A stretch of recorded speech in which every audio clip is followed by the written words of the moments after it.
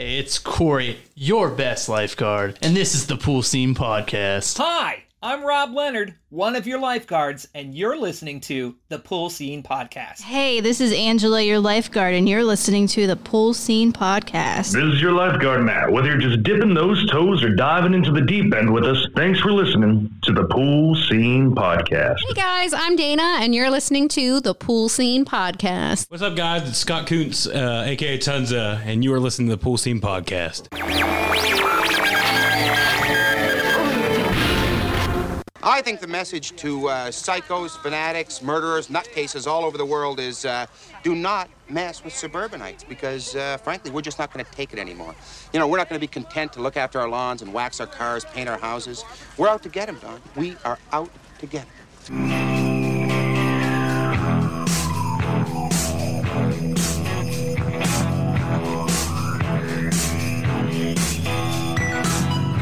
Ray, you're chanting, I want to kill everyone. Satan is good. Satan is our pal. Pool Sceners, we hope you enjoyed our first ever installment of the Swim Meet series last week. This week we return to our regularly scheduled programming. Of course, this is the Pool Scene Podcast. Peeking out my windows, I'm Kevin, joined by my neighbor, Jim. Hello. Jim isn't my actual neighbor. No. Lives a few towns over, but I call him that because we're covering the neighbor team-up movie, The Burbs. Not a cop team-up, not a buddy cop. Yeah, exactly. That's the best way to put it, is a neighbor team up. It's a neighbor team-up movie. With the Duke. Yes.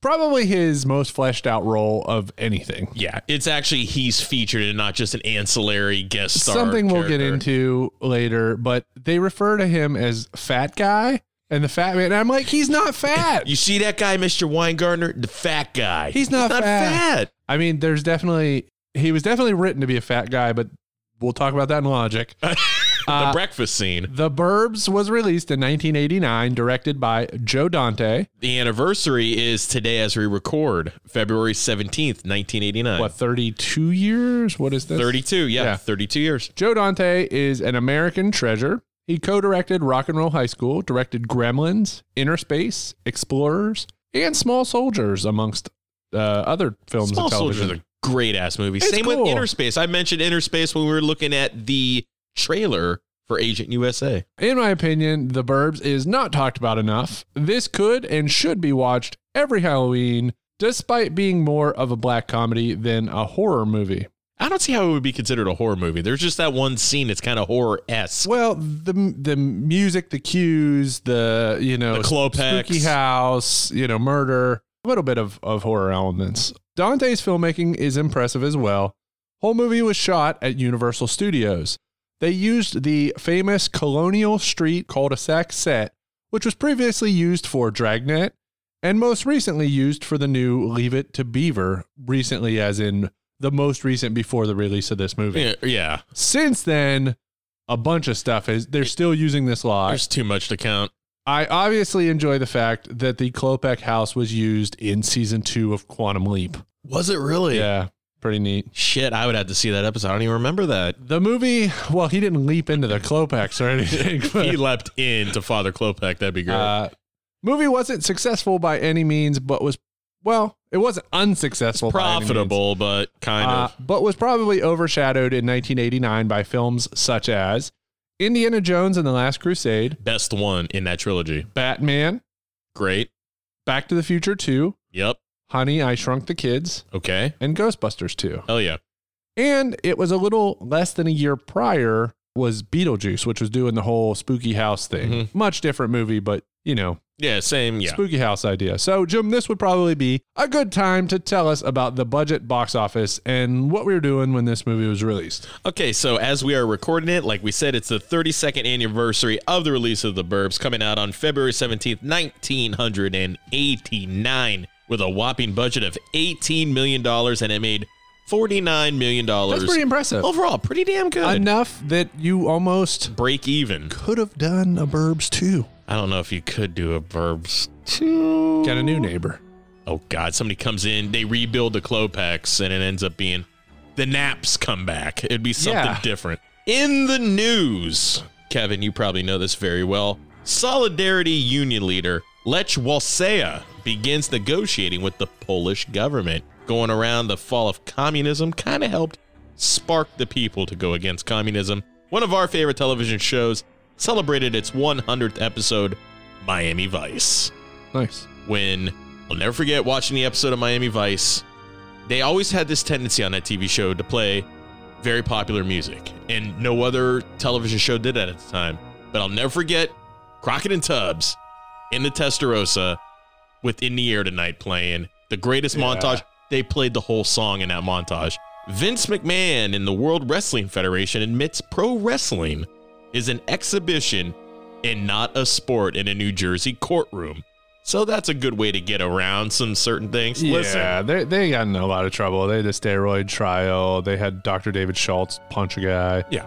John Stossel. Yeah, John Stossel. He punched him for questioning whether wrestling was fake, which he was just trying to protect the biz. You know, kayfabe boys. And the doc stayed in kayfabe. And now Vince says no WWE superstar is allowed to promote any third party. No Twitter, no Instagram, no nothing. Even though they're considered independent contractors. The day after they announced that, AJ Styles promoted Arcade 1-Up on his Twitter. Did he really? Yeah, he said, great nostalgia, Arcade 1-Up. Great nostalgia. Yeah, and he posted like a... AJ Styles. I think it was the Big Buck Hunter one and the Outrun. Oh, okay. Yeah, Big Buck Hunter and Outrun. The Outrun is awesome. Yeah, Big Buck thing doesn't surprise everybody me. was like, ooh, AJ, like, you're going to get in trouble because... Now you know these big names. They're going to get like a wrist slap. It's going to be the mid-carders and the low-carders are going to get shit canned. It's like the, not to go on a wrestling tangent, but it's the old drug policy. Yeah. If you were a superstar, we're going to ignore it. If you're lower on the card, we're going to use drug policy as a way to threaten you and keep you in check. Yeah, or get you the hell out of there. Yes. So, I mean, what a shitty business practice all around. That's what Vince does. In the farther side of the world and the spectrum, Supreme Leader of Iran, the Ayatollah Khomeini, issues a fatwa calling for the death of Salman Rushdie and his publishers due to his novel Satanic Verses. A bounty is also placed on his head. I remember this being big news. I'm pretty sure Salman Rushdie still has a fatwa on his head. I'm pretty sure that's still happening. The Soviet military occupation of Afghanistan also ends in February of 1989. Their personal Vietnam, they were in Afghanistan for 10 whole years. You think they would have learned from us in Vietnam, where you cannot win on home people's turf. Can't do it. Now we're going to send it over to our correspondent here at the Pool Scene Podcast, George Michael. Good evening, everybody. I'm George Michael, and welcome to The Sports Machine. Kareem Abdul-Jabbar becomes the first NBA player to score 38,000 points, and Kareem is still the all-time NBA scoring leader. Not for long. Not for long. I'd have to say one of our favorites on the show, Dodger pitcher Oral Hershiser. Yeah. Who... And former Cleveland Indian. And former Cleveland... The Bulldog. That's right. One of those names you really don't see anymore. I can only think of Oral Hershiser and Oral Roberts. Is that anything like the Anal Johnson? He signs a whopping 3-year, $7.9 million contract. Big money. Big money.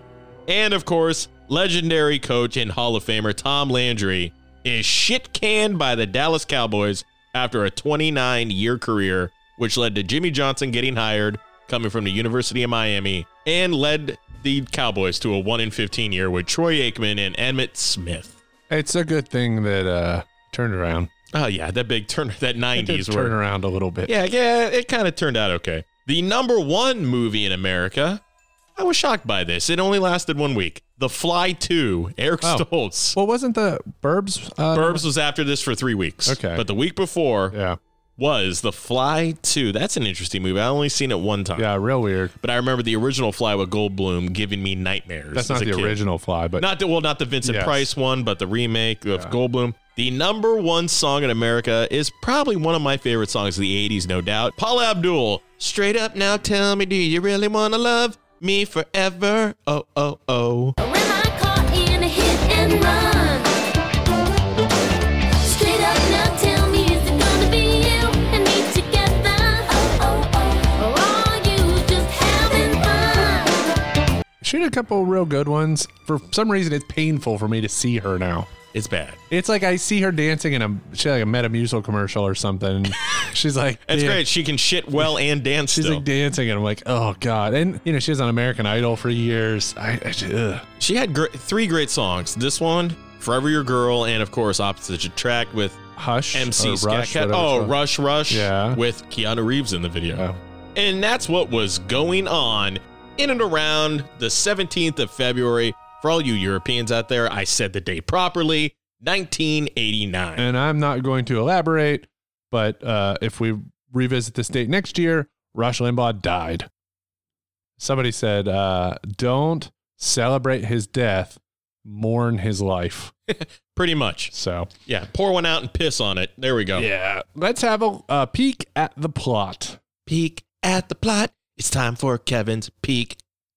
That sounded like at the plot Sesame Street song. That's what I try to do. I try to spice it up a little bit. Do a little sing. In the suburbs, Ray Peterson decides to spend his vacation at home.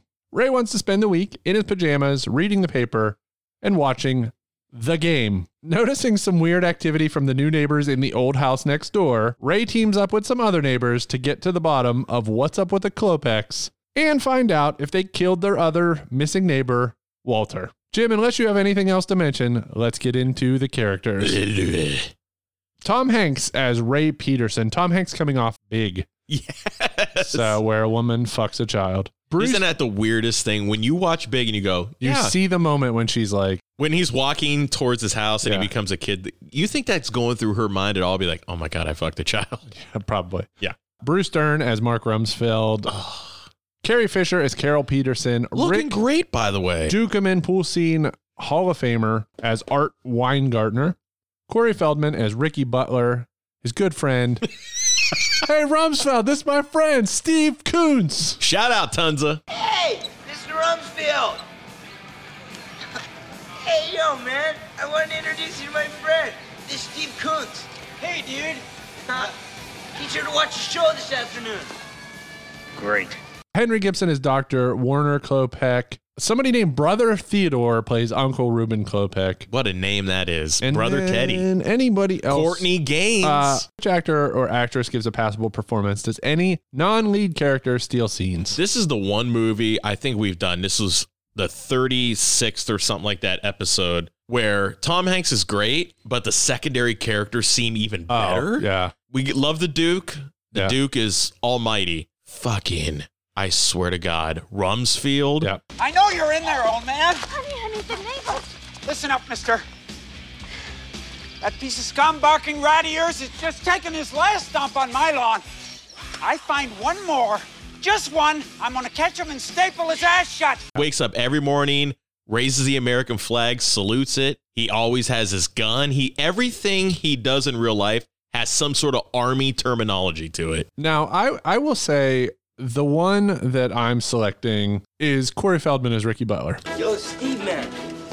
Hey, what's the haps, dude? You gotta come down here today. It's gonna be live. Like you've got to.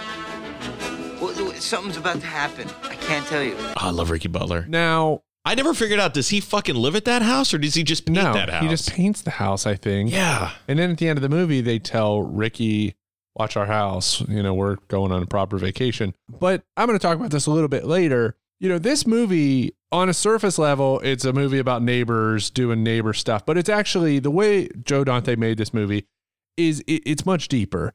Every character in this movie represents life in the suburbs in some way.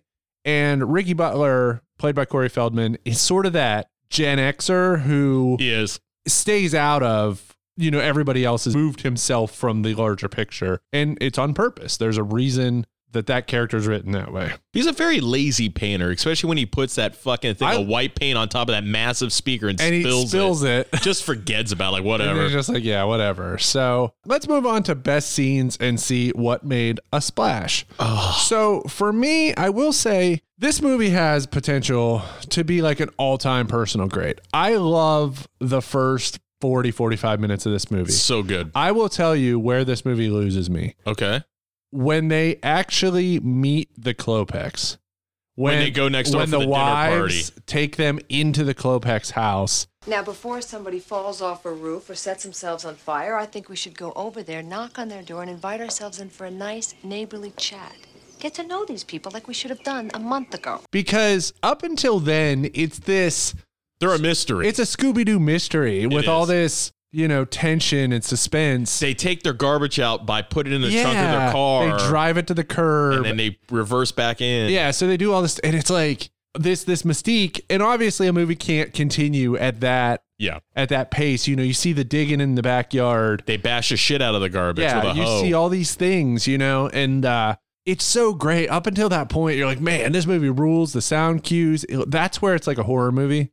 Once they meet the Klopeks, it's kind of like the charade's over. I do love the fact that a lot of this movie is spurred on the Duke's or Art's conspiracy theories about their ex-neighbors, the Knapps. Yeah. He thinks the Klopeks killed the Knapps. Yeah. I'm sure glad I'm not the one who lives right next door to him. I mean, come on, let's face it. These Klopeks are strange. I've been watching that house ever since they moved in. No one goes in. No one comes out. No visitors. No deliveries. What do you think they're eating over there, Ray? And he ends up looping Ray and Rumsfeld into this whole caper. It's so good. Okay, and then quickly before we really talk about best scenes, I want to mention, I want Freaky's cereal. Dude, I used to eat that when I was a kid. I thought it was fake. So there's a scene where Ray is trying to watch Jeopardy with Carol, his wife, and he's eating Freaky's cereal. It's a snack. Unbelievably, this was a real cereal. I can't believe you never knew about this cereal. Actually, Jim, to you and I, this is not unbelievable that this cereal existed because as kids, the cereal aisle was heaven.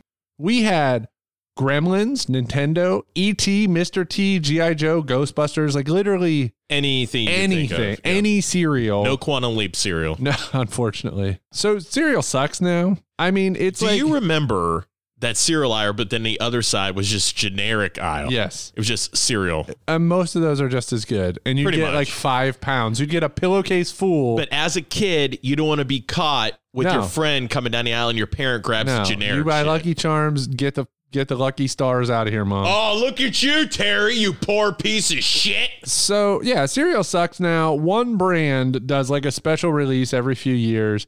People get excited, but you and I know how it could be because we lived it. Mm-hmm.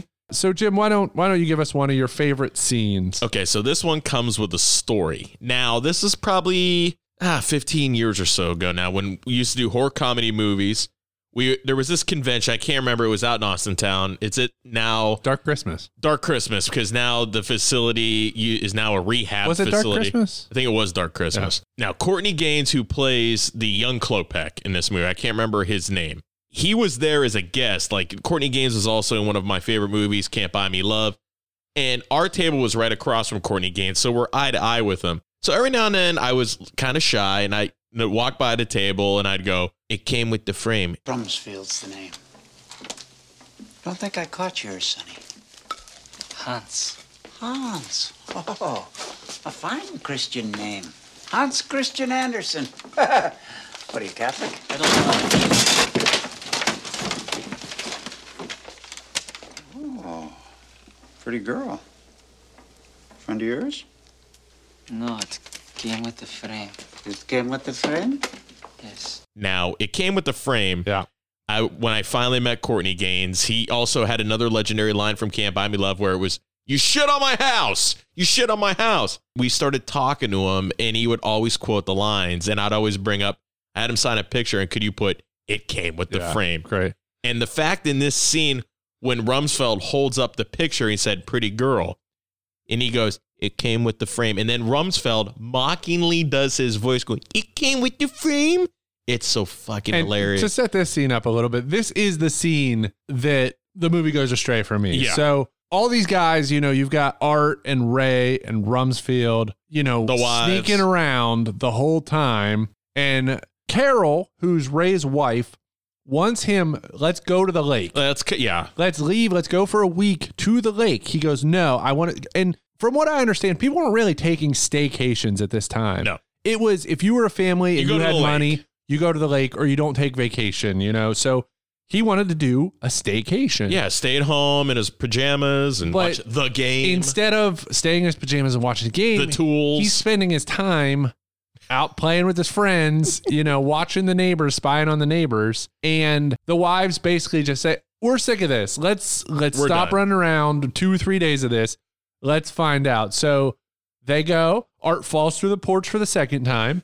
And then the bees. Yeah, that's the first time. And then, they knock on the door. They answer. They go inside. And then they kind of just make themselves at home in the Klopek's house. And their house, it's that old Victorian style home. It looks like it was all the decorations are 40s or 50s, but they don't seem to have electricity. But they have that big incinerator in the basement. Well, yeah, there's the scene where it's almost like the house. It's not struck by lightning, but you see this like huge channeling power surge in the basement. Yeah. Oh, it's so crazy. It's like a Frankenstein type thing. My first scene is the first time we see a Klopek come out of the house. Why don't you go say hi? Well, yeah, I guess I could. This would be the perfect time because you could go up and talk to him. We could see what he's like. Go.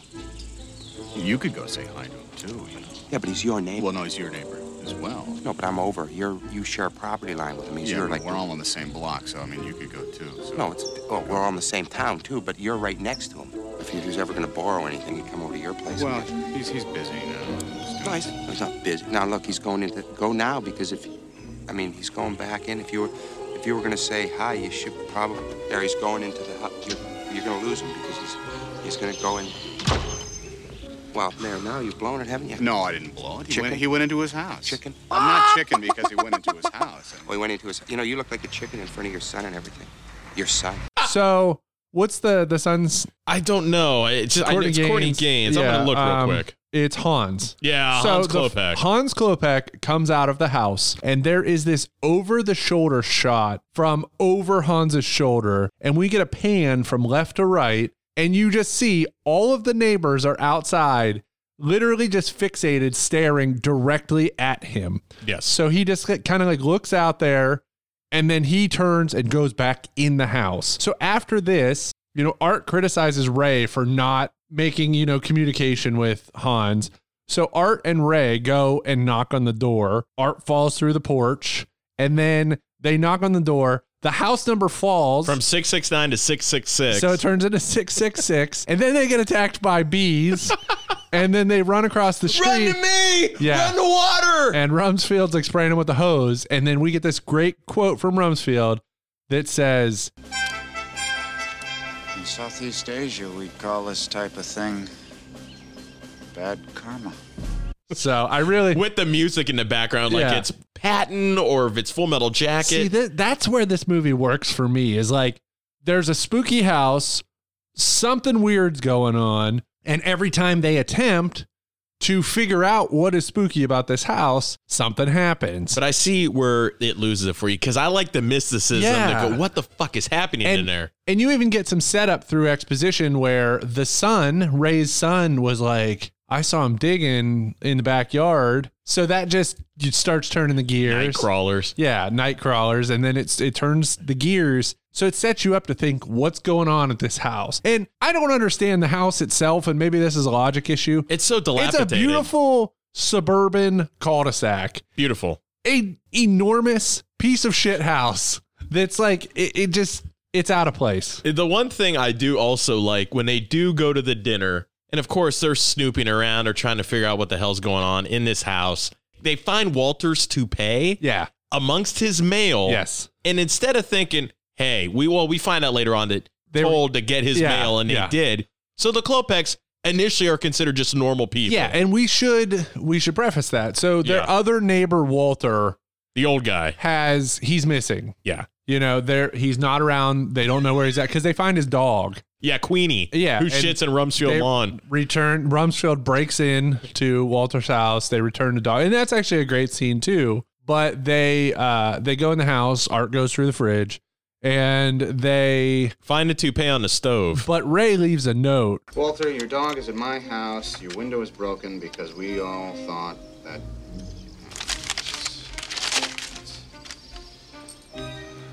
Walter. I have your dog. Walter, I have your dog. Yeah, Walter, I have your dog. And the Klopeks see Ray leave the note, which is kind of important later. Big time. So my second one is when they are preparing to do the siege of the Klopeks house. There's all this planning involved, like Art works for the electric company. He's going to cut the power. Careful up there, Art. Go slow, huh? Hey, safety is my middle name. His middle name was Lewis. Rumsfeld decides to put up a sniper post on the top of his fucking roof. He has a sniper rifle. They all have code. And of course, Ricky, who is enamored. We didn't bring up the fact Rumsfeld's wife, Wendy Shaw. Oh my God. Yeah. The most revealing clothing possible. And of course, Ricky likes her. Hey, Mrs. Rumsfeld. No tan lines this morning. Looks nice. That kid next door is a meatball. Hey, Mrs. Rumsfeld, no tan lines this morning. And she just plays it up. Yeah. And Rumsfeld calls him a meatball. I love that. The banter between Rumsfeld and Ricky are really great. But specifically, Rumsfeld set up on the top of his house. He doesn't expect Ricky to be around. And then Ricky yells, Yo, Rumsfeld!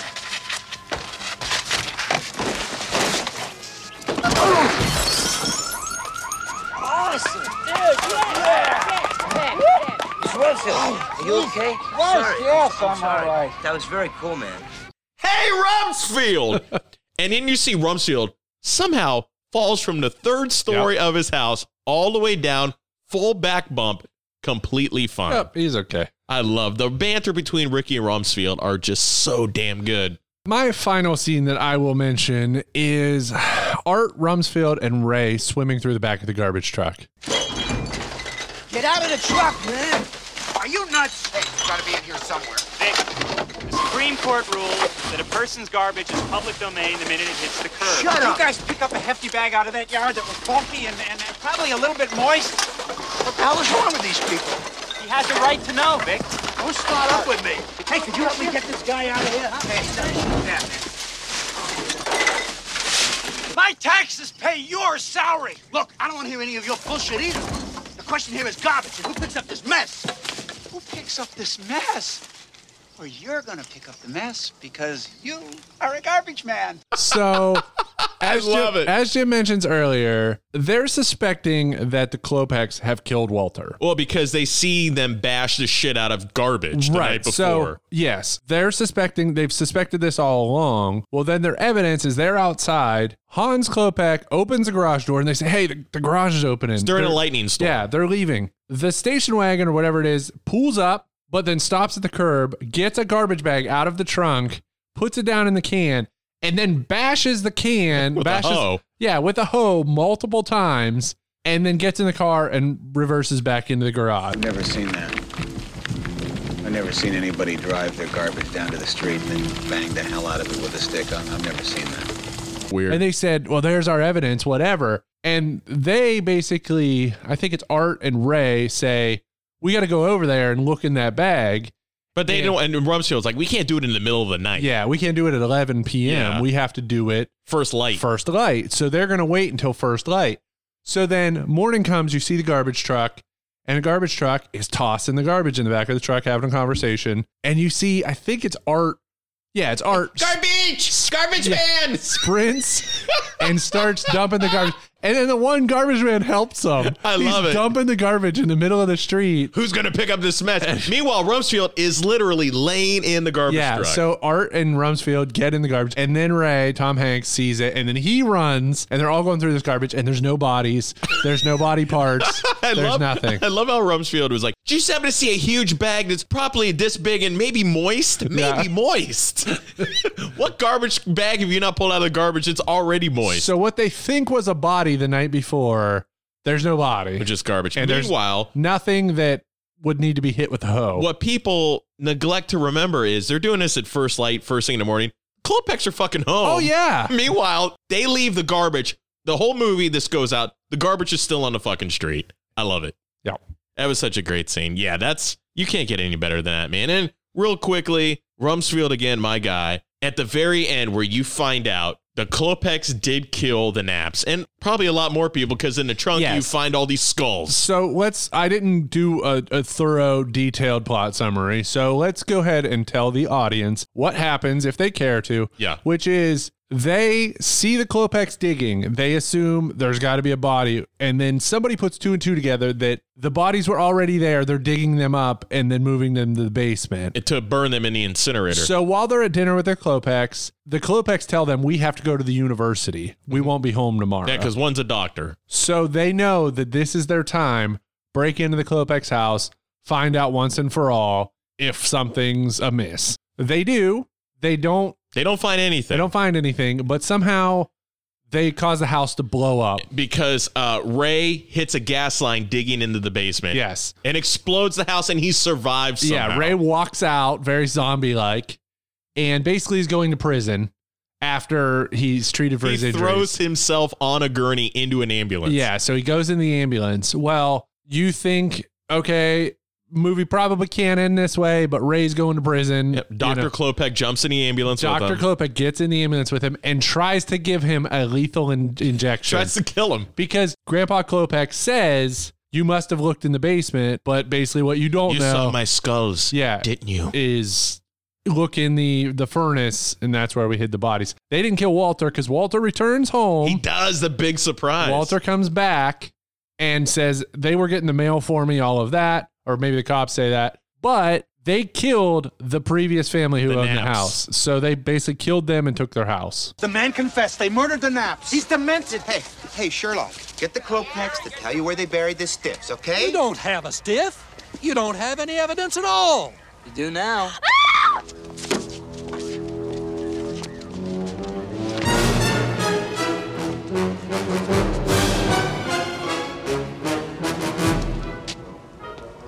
This your vehicle, Dr. Klopek? Of all houses, they wanted that old and all their skulls and their bones are in the trunk of the Klopeks car. Yeah, there's a fight on a gurney. There's the fight on a gurney with Dr. Klopek and Ray, but then Hans Klopek tries to get the hell out of the neighborhood. He tries to steal the ambulance, which runs into Art's house. Yes. And then as Courtney Gaines starts running, Rumsfeld goes, Hey, Pinocchio! Where are you going?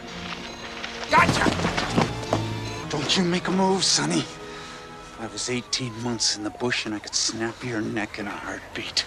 And he's dressed literally in lederhosen, which makes no sense. The best is Art basically has this recurring theme where he can't possibly fathom being with your wife. And you don't even know if Art's married. You just hear a voice. But somebody yells at the end, Art! Your wife's home. And your house is on fire! My wife is home! Art, your house is on fire and your wife's home. And he goes, my wife's home. So, yeah. Yeah, because you never see his wife. Yeah. You just hear her voice at the end. Yep. So that was great. That's mine. Okay. So if you live in the suburbs, it's pretty good chance that you visit the community pool. Yes. And if you visit the community pool, every hour at the end, you got to have yourself a pool check. Pool check! Got to fish out the geezers. Yeah. So this week, we want to cover the greatest one-hit wonder songs of all time. There are so many. There's a lot. No accompanying video. Actually, before we get into one-hit wonders, we little teaser. We have a little teaser. So we are going to do. Kevin, put that up against. It's time for Pool Scene Podcast ASMR. Oh fuck! It's card time. So. Oh, fuck. Oh, fuck. Card time. Yes. Yes.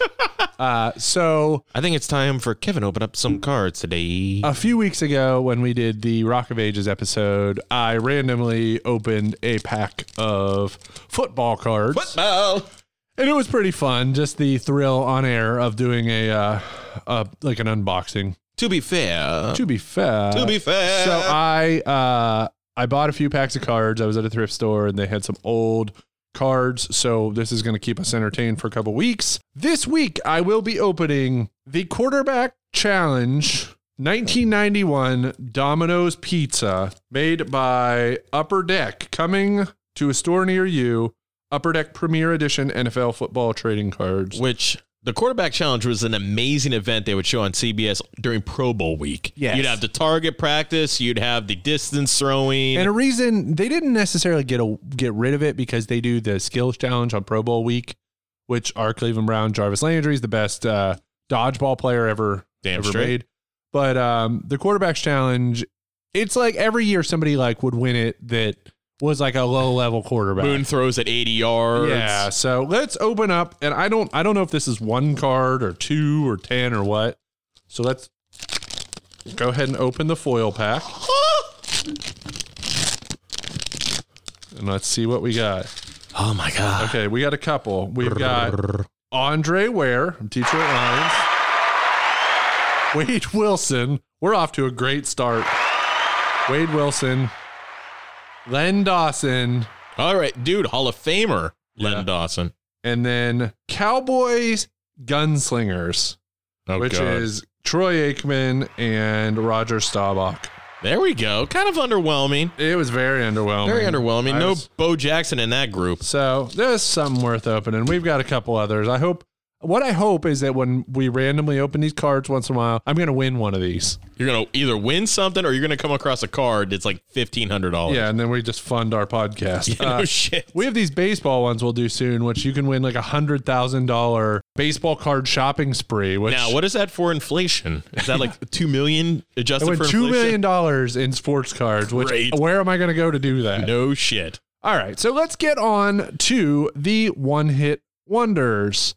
I spoke first on Neaters. Yeah, I spoke first on the scenes. So why don't you go ahead? Give us your number 5. Okay, so apparently there are so many one-hit wonders, and people jump right to the 80s because the 80s are full of one-hit wonders. But Kevin showed me a list. There's a lot of one-hit wonders that are dating back to the 50s, and they make perfect sense. Rockin' Robin.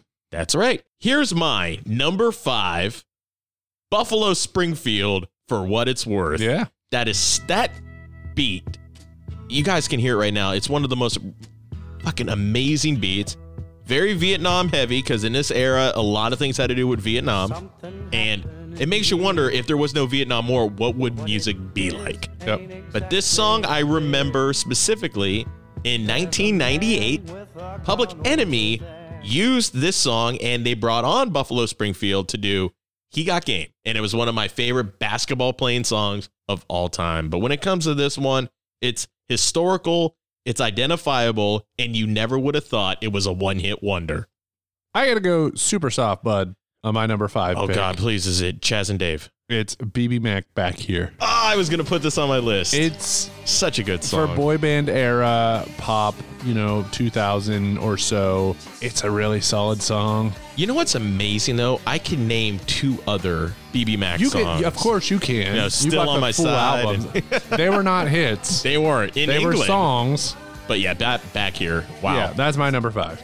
Okay, so my number 4, we're going into the late 90s. We're getting into 90s punk, and I use that loosely. SR-71 Right Now. Yep. Doom, doom, doom, doom, doom, doom, doom, doom. That song is such an adrenaline-packed song for me, and it encompasses that late 90s, early 2000s. I can't wait to get out of it. It's an American Pie soundtrack song. Yep.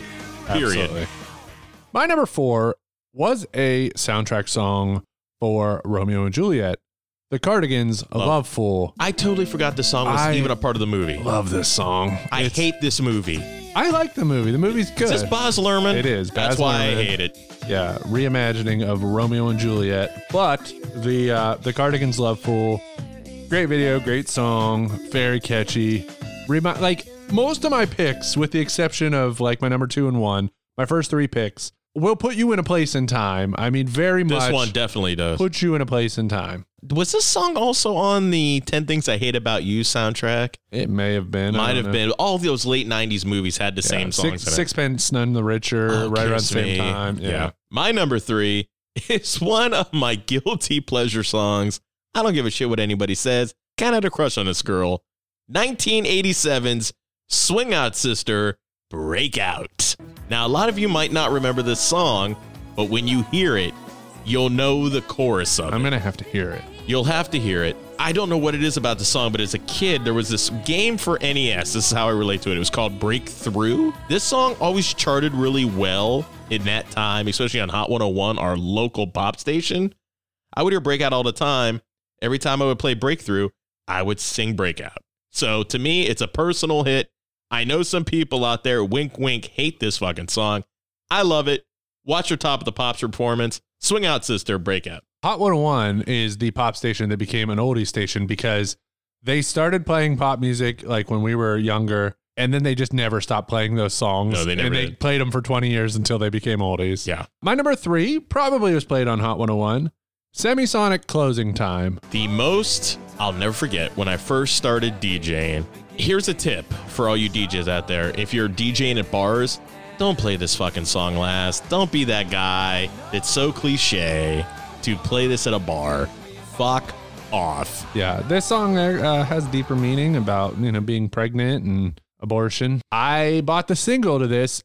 Probably smart on my part because I couldn't name another song. Exactly. They were a one-hit wonder, and that's so one-hit wonder. Should buy the single, not the album. And there you go. Okay, so my number 2, Kevin, you'll like this song. We might know this as a certain wrestler's theme song, but the video I know what it is. Influenced us all so well. It's All the Things She Said by No. Russian female duo Tattoo. I might give away a pick, but I thought it was Easy Lover. No, it's Philip not Easy. Bailey, Easy Lover. I look at it like this. I must have used Easy Lover 3 times on this podcast. Yeah, same for me. There was a number of songs that I could have used that I've talked about. Haircut 100, I've talked about multiple times. Yeah.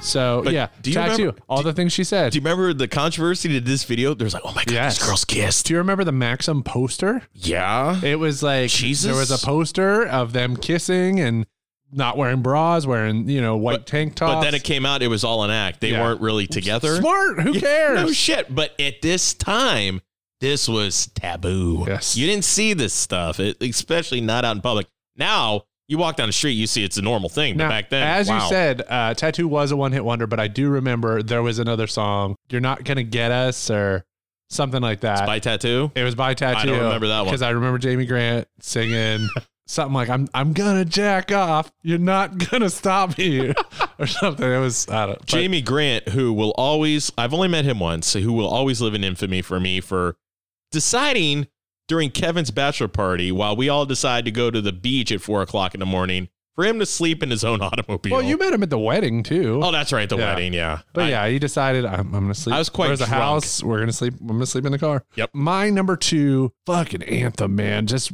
want to rage. The Knack, My Sharona. Oh my God, yes. God, the beat to this one. Yeah, man, you just want to rage. It sounds so great. I'm surprised there hasn't been multiple covers of this song. My Scrotum. Yeah, My Scrotum. It's so great. It's just like parties, Animal House, It's perfect for it. My numero uno. Number 1.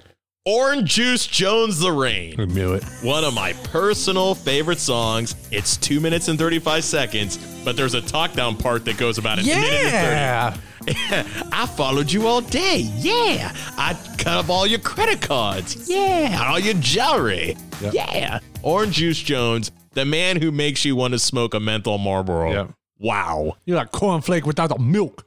Dude, he wanted to go Rambo on your ass. Guys, go on YouTube right now. You hear the song in the background.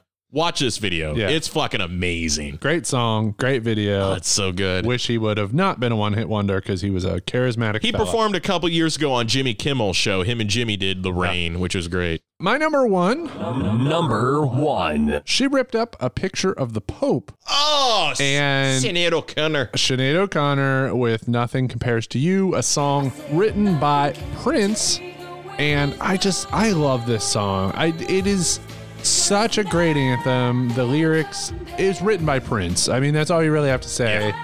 She sang the shit out of it, but the Prince influence. But that Pope picture thing, that's the problem. That's probably why she was a one-hit wonder. That's the problem, though. You always associate this amazing song with her pulling that on SNL. Yeah, It's like, holy shit. having a shaved head and ripping up a picture of the Pope. Now, I will talk about a couple honorable mentions. We'll go back and forth, but first I want to mention another one-hit wonder that Prince wrote that he did not put his name on, Joan Osborne, One of Us. Yeah. That's a jam, too.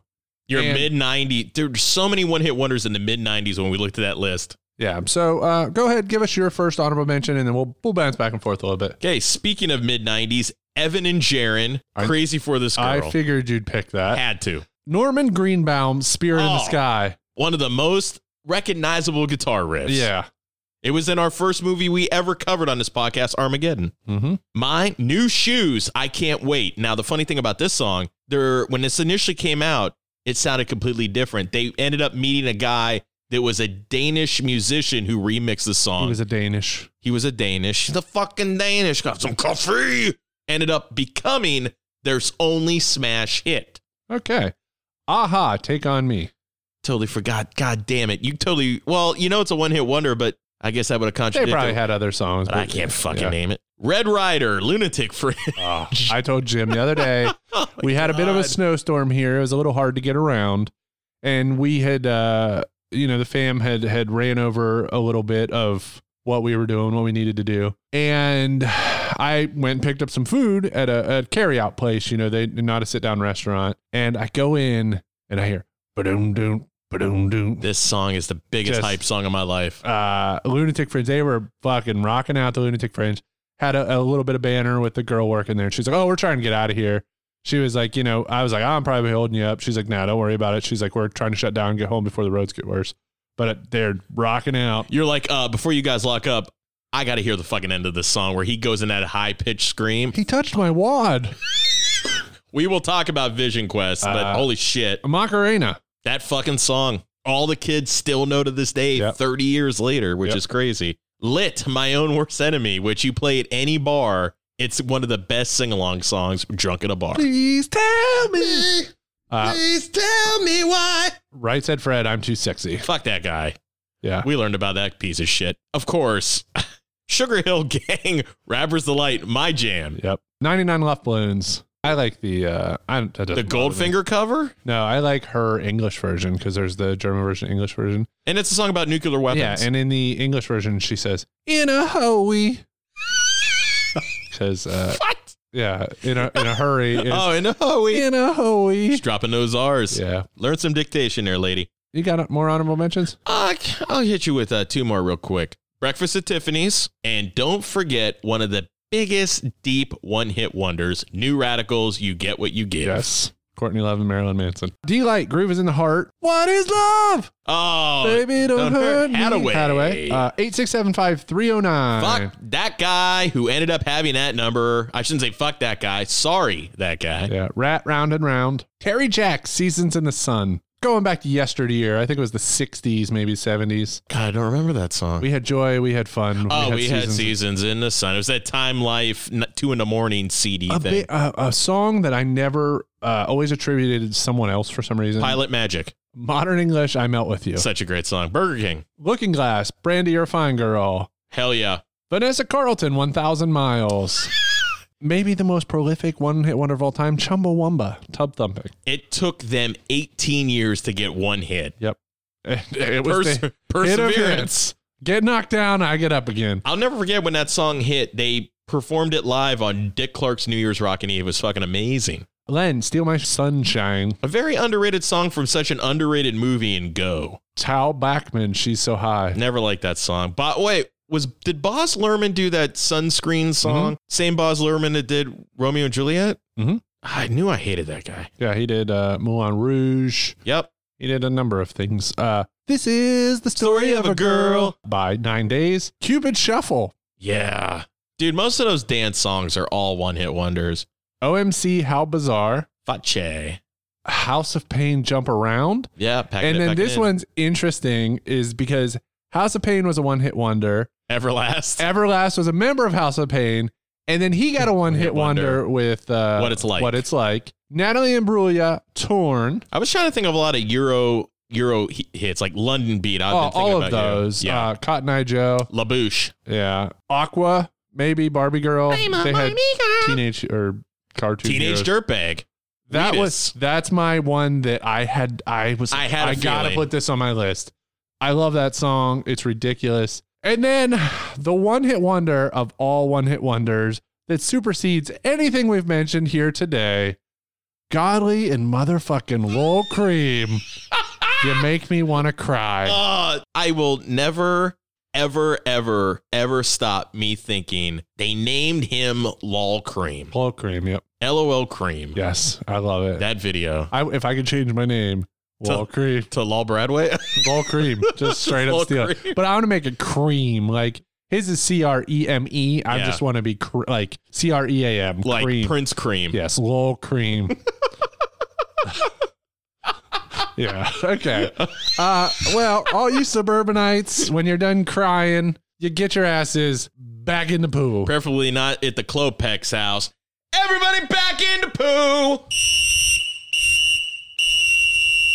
Our critical question for this week, Jim, I think I know your answer, but do you think that it's important to be neighborly?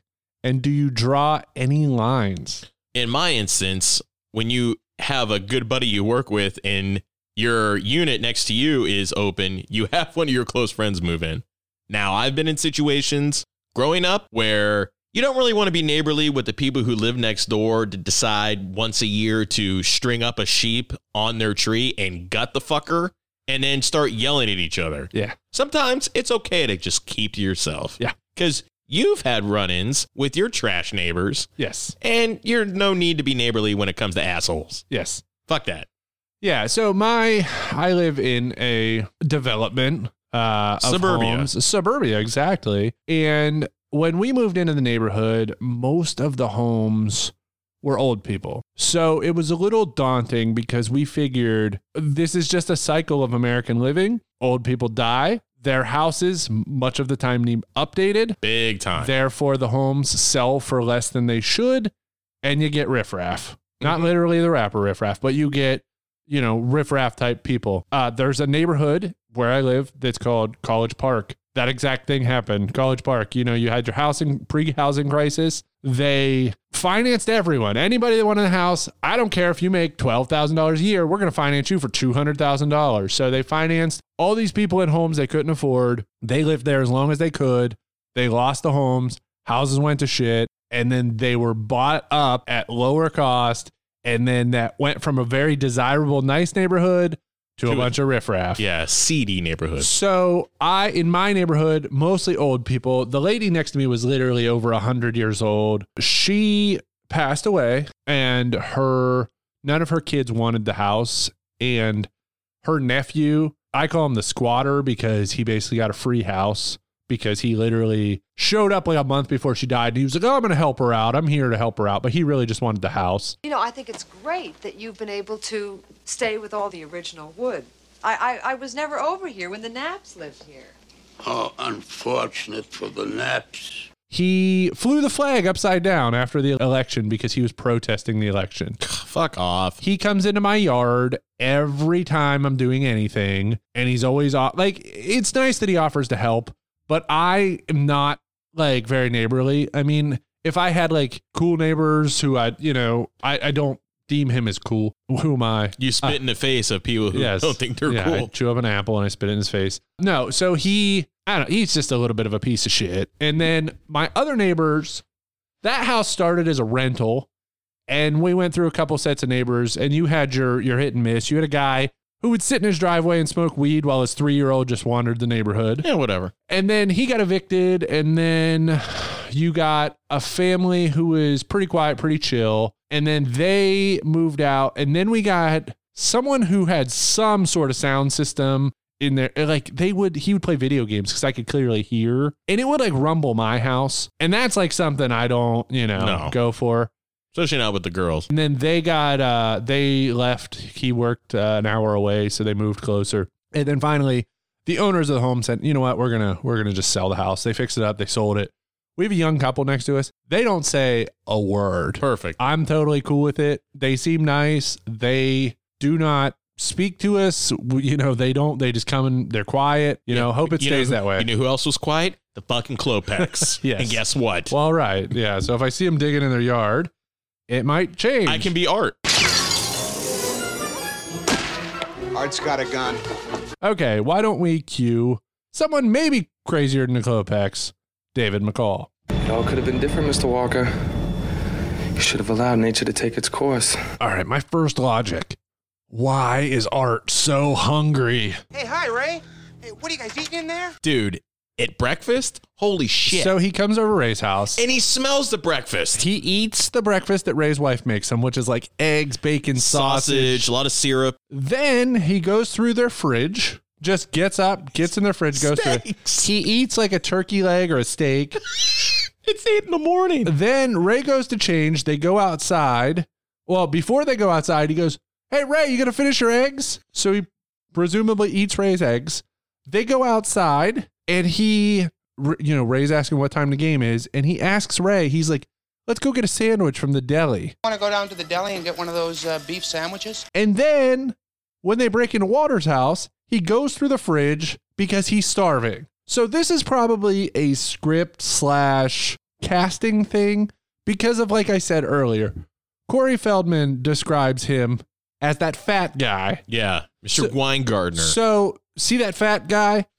So they probably were going to cast someone larger and justify them being fat by eating all the time and being hungry all the time. Rick, the Duke is just overweight. I barely put him overweight. He's not fat. I would barely put him overweight, but he's got to eat all the time to justify being fat. So that's a logic thing. I'm like, it doesn't make any sense. The one thing that also doesn't make sense, the way this cul-de-sac is set up, you have Ray, right next to the door to him is Art, then right across the street is Rumsfeld, then you got the Klopeks, and you have Walter on the end. You see all this shit going down between them busting into Walter's house, them busting into the Klopeks' house, seeing all this weird shit. What about the other neighbors that they're not friends with? Are you telling me they're not going to call the cops and be like, yeah, something weird's going on here? I saw the neighbor strategically cut glass to get into an old guy's house. I saw my other neighbors literally do a B&E, and one decides to fire a gun at a crow. Yeah. And the other neighbor, and by the way, we're at the house that Ricky Butler's painting. Do they ever establish where those people went? No. That's another thing, that's too. That's why we need Burbs too. Burbaloo. With showing us the other neighbors, or somebody moves out and somebody moves in. Who moves into the Klopeks house after the Klopeks house? Do they tear it down? That's why I said it'd be kind of cool if you have the relatives of the Naps move in. Yeah, I mean, one of my questions, logic-wise, is why would Walter ask the Klopeks? The Klopeks. Because you know they don't talk. No, and they never come out. They're never seen. Why wouldn't they ask Ray or Art or Walter? Or Walter asked Ray or Rumsfeld? Well, Rumsfeld also hates Walter because he thinks he trained his dog Queenie to shit in his yard. Yeah, there you go. And he so hates maybe that. he didn't ask Rumsfeld, but yeah, I don't know. It's just weird that they would ask the Klopeks of all people. You ask the new neighbors who don't come outside. And also, the night of the big, hey, this is going to be happening, Ricky invites all of his friends. Pizza guy shows up. Steve Kuntz shows up. Tunza. You're telling me, okay, it's a cul-de-sac, but there's a lot of fucking noise. Yeah. Once again, why is there no noise ordinance issues? And somehow they're all sitting up on their roofs and their porches and they're watching all this shit go down. Technically, isn't that aiding and abetting? Yeah, and when that big explosion happens at Klopek's house, why didn't somebody just think, why don't we call the cops? Well, here's the other thing, too. That explosion did no damage to Walter's house, none to Ray's house, nothing.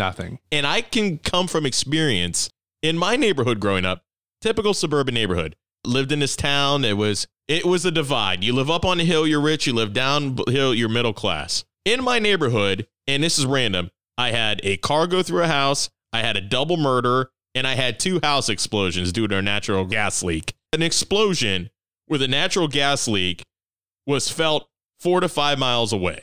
Mm-hmm. That explosion at the Klopeks house would have been a 40-alarm fire. Yeah. And people from around neighboring towns would have like, something just exploded. Even if Art or Ray or Rumsfeld didn't call the cops, someone would have called the cops. Oh, big time. And when the cop, it's just weird. Also, one thing that always needles me is the one detective cannot pronounce Klopek right. He calls him Dr. Klopek. Yeah. Don't you think the weird Klopeks would be like, it's Klopek? Yeah. Klopek.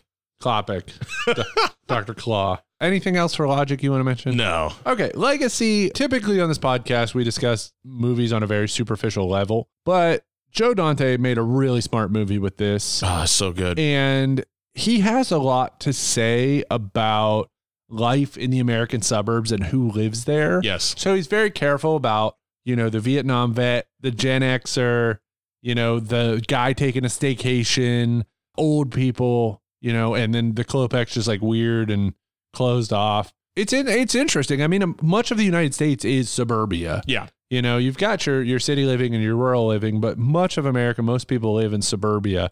And it's just a cross section of that, a very extreme level. He made a really smart movie. So I'll say that. And to double down, I'll say again, come October, put this October. Yeah, I love October. October. Come October, I would say put this on your Halloween list because, again, more of a black comedy, but the spooky elements, Joe Dante. Well, you get that one nightmare scene where they are cooking Ray over a spit. Mind your own business.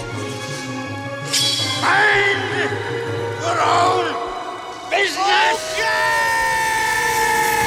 Yeah, that dream sequence is nuts because Dukeman dressed up as one of the Naps, dressed in where he worked at a soda fountain or something like that. Yeah, yes. And they say, well, that part's fantastic because Rumsfeld is telling Ricky this story about a murder that happened at the soda fountain. Yeah. Where he killed his wife and his family or something. Weird smell. And, weird smell. And Ray's going, yeah, I remember that. And then Ricky jump scares Ray, and it's really funny because Ricky knows he's not falling for it, but Ray is. Well, Art brings up the whole fact that Ray always has a stick up his ass. Yeah. He comes over here to smoke cigars. His wife won't let him. He doesn't know I know that. Hi, Ray. How you doing, bud? Hey there, Mr. Peterson. Constantly just does not know how to relax. Which Art is kind of the worst in this movie. Oh, God, because Art just invites himself over and takes over, and he's that neighbor you don't want. They do the chanting in the basement. Yeah, they do the chant. They lock the basement up. Ray tells his wife, I'll smoke cigars outside. I plan on having a few cigars outside.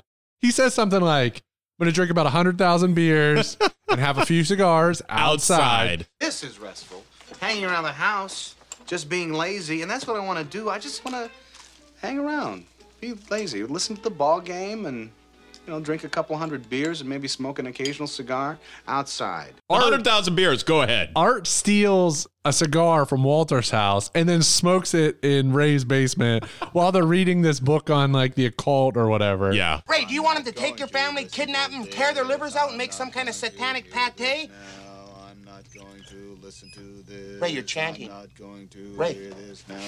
I'm not Ray, look. going to Ray. listen to this. Unconscious I'm chanting. not You're going to chanting. hear this now. I want to kill everyone. Satan is good. Satan is our pal. Ray, you're chanting. Hey, once they get in here, it's over, pal. So, I was put it on your list. Watch it. And it's not a long movie. No, it's really not. It's a hour and a half. Yeah, something like that. Yeah. Give it a shot at Halloween. Let us know what you think. After plugs, a little bit more to talk about Joe Dante, but stick around for some plugs. After these messages, we'll be right back. Once again, Pool Sceners, thank you for checking out the pod this week.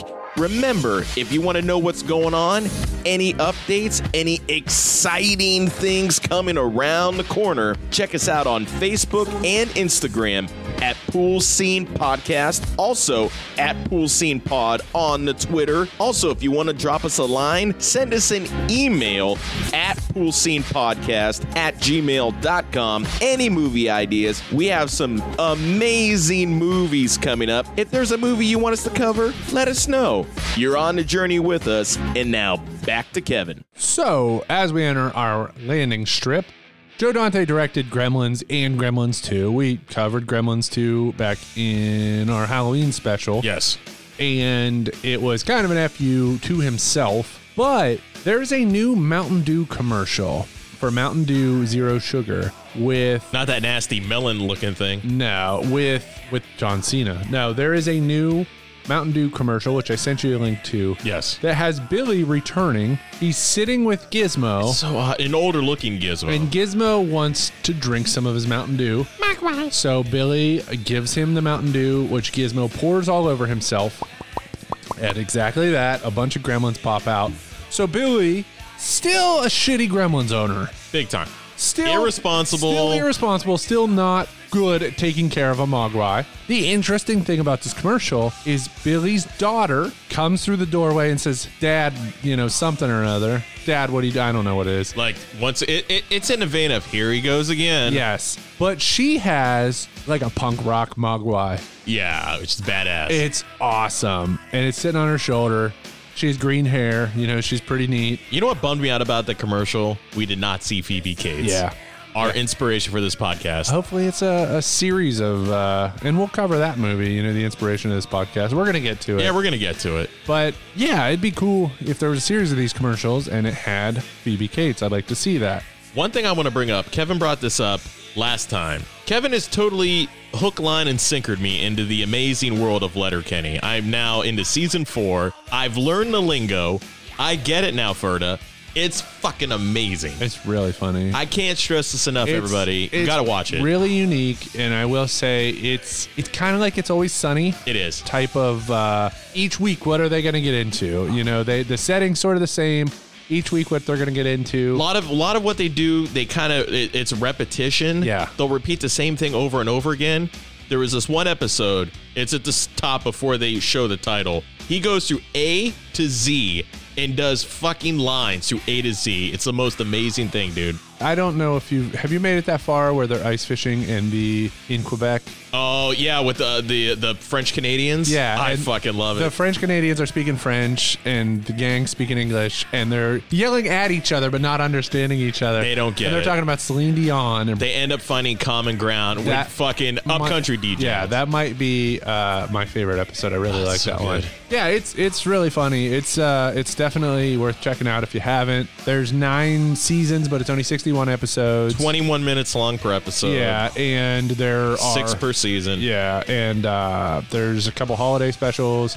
There are like 6 3-minute animated specials. Little Kenny, that's like an origin prequel. And I told Kevin, what you cannot unsee is the guy who plays Stanley, one of the skids, looks like Tom Cruise. If they needed to cast like a young Tom Cruise or something, they totally could. Yeah, definitely. So yeah, check out Letterkenny. Next week, I don't know. We might throw a swim meet at you. We might cover a movie. We don't know. Let us know what you want to do. Yeah, let us know. Let us know what you like. If you enjoyed our swim meet, or you want our typical programming, or you want something new, or you want us to fuck right off.